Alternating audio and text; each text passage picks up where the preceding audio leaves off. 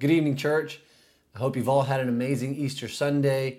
Mike's message sure was a blessing this morning, wasn't it? The fact that Jesus has power over sickness and death, and the fact that we get to hold on to that truth of Jesus' resurrection and how that gives us hope for an eternity and hope and a solid rock to stand on today. Well, I want to have you turn your Bibles open to the book of Mark. Mark chapter 1.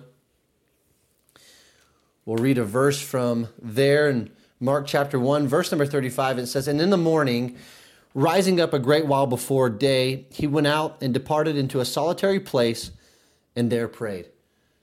When you come to the book of Mark, Mark just kind of throws you right into the midst of what's going on in Jesus' life. In verse 1, it says the beginning of the gospel of Jesus Christ, the Son of God.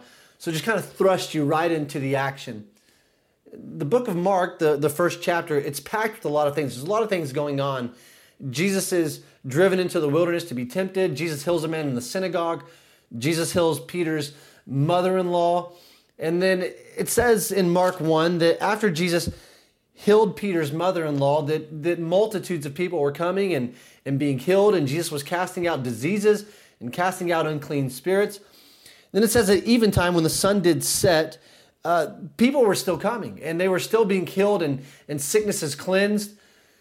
And so I can imagine Jesus was pretty tired from a long day of healing.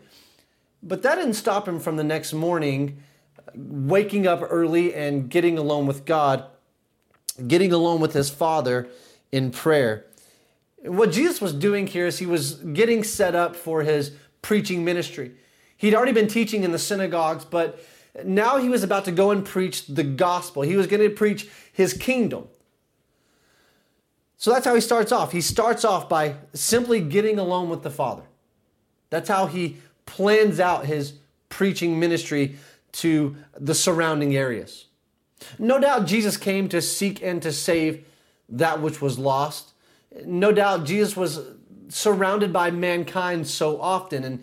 And truly, we are his purpose for coming to this earth. He loved mankind. But Jesus still knew the importance of solitude and seeking time to be alone with God. One thing that we struggle with today is solitude. In fact, many of us reject silence and solitude. We run from it. I want you to imagine with me, though, that you are in the world's quietest room. And yes, such a thing does exist. It's called an anechoic chamber. Several companies like Apple and Microsoft, and even some of the military people, they use these chambers. And what this chamber is it's a foamed padded chamber that blocks out all noise. And they say the longest someone has ever stayed in one of these chambers is 45 minutes.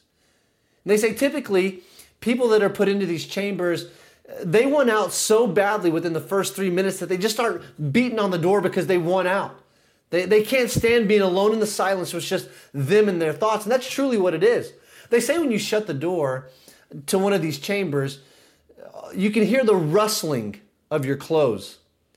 And they say that you can hear the blood flowing in your head. They say that you can hear the fluids in your mouth and in your throat. And then they say that if you stay in there long enough, you can begin to hear your heartbeat out of your chest. And not only that, but you can hear your bones grinding against each other. It's really no wonder that people would want to get out of one of these things so quickly. But the average person today, we don't need an anechoic chamber to go crazy in solitude, do we? I mean, just put someone in their bedroom, take away their phone, take away the TV, take away magazines, take away any kind of entertainment or reading material, and within minutes, they'll probably be trying to bust down the door to get out of their room. Think about it. We take great measures so that we won't be alone with ourselves and with our thoughts. You may be thinking, no, that's where you're wrong. I'm an introvert. I like to be alone. I like to have time to myself. Okay, well, take away Netflix, take away Instagram, take away the Target app, take away all of those things and let it just be you and your thoughts. And tell me how much you like being alone. See, we really don't like solitude and we really don't like silence. But perhaps one of the things that we need most right now is to learn how to live in silence, to learn how to seek places of solitude. You see, we're busy people. We have as much entertainment in the palm of our hands that we could ever want. We're so accustomed to going and going and going that we don't know what we would do with ourselves when that privilege is lost. We need to learn how to make the most out of solitude and silence. One of the greatest things that was ever ascribed to a sinful man was that he was a man after God's own heart. And of course, I'm talking about King David. King David's heart wasn't molded to be a heart after God's own heart with the schedule of a king. No, it wasn't molded that way from battle to battle. No, I believe David's heart was molded as he sat on a hillside with himself, with his thoughts, with his sheep, and with his God. You see, it was the moments of solitude and the moments of silence in David's life that formed his heart in such a way that God says he's a man after my own heart.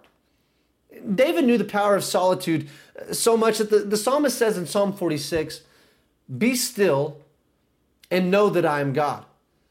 David knew that when the craziness of life is going on and when all control is lost, he knew the power of just being still and knowing that he is God. Put your phone down. Go on a walk. Hey, lock yourself away in your room and take away all items of entertainment.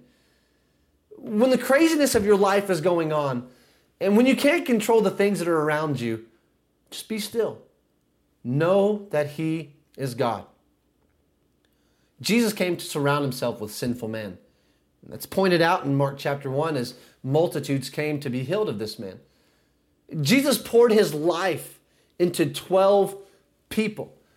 But Jesus knew the power of solitude, and he knew how important it is to get alone with God. So I just want to give you 3 ways. 3 ways that you can develop solitude in your life and finding places of silence just to get alone with God. Number 1, you have your regular time. Your regular time is just the daily set aside time, the daily time that you plan every day to get alone with God. And when you get alone with God, make sure you're really alone with God. Turn the TV off. If your husband's away, go to another room. If your kids are up, go to another room or shut them in their room. Set a timer. Hey, go to bed early if you have to. Jesus, he got up in the early part of the day to give himself the best chance of not having any distractions. So I personally think the best time to get alone with the Lord and to seek times of solitude is early in the morning. So go to bed early. Set an alarm. And just make sure every single day you have a planned out spot in your day to spend time alone with the Lord. But not only that, you have smaller times of solitude. There's times where you're waiting for things. Maybe you're waiting for the brownies to come out of the oven, or you're waiting for the noodles to come to a boil. Maybe you're waiting for your kid's bath water to rise and heat up. Hey, there's times in the day when we're waiting or we're in transition that rather than pulling out our phone and getting on one of our favorite apps, maybe in that small amount of time, we can seek silence. Maybe we can unload some of the burdens and the worries that are going through our mind. Or maybe we just want to give a quick moment of thanks to God for things that he's doing in our life. And then thirdly, we have longer periods of solitude. I alluded to this in last Wednesday's message, where I talked about getting alone with God for an extended period of time, maybe a whole day, maybe an afternoon. But I think it'd be good for your soul. I think it'd be good for your walk with the Lord for maybe just one time a month. Seek to get alone in solitude with no distractions, no other people around, no phones, no TV, but just you, your thoughts, your Bible, and your God. Remember, in the busyness of ministry, Jesus made it a priority to be alone with the Father. He sought out places where he could be alone with the Father and free from distraction. And David wasn't made a man after God's own heart during the busyness of being a king or going from battlefield to battlefield, but rather his heart was formed into that of God's heart by being alone and being okay with the silence and being okay with the solitude. That's where his heart was formed. Seek out solitude, church family. Seek out times to be alone with God. Be still Know that he's God. Know that he's in control. Know that he's on his throne. And know that he's a very present help in your life. Church, thanks so much for watching. Be sure to keep on praying for our pastors, and we'll see you next time.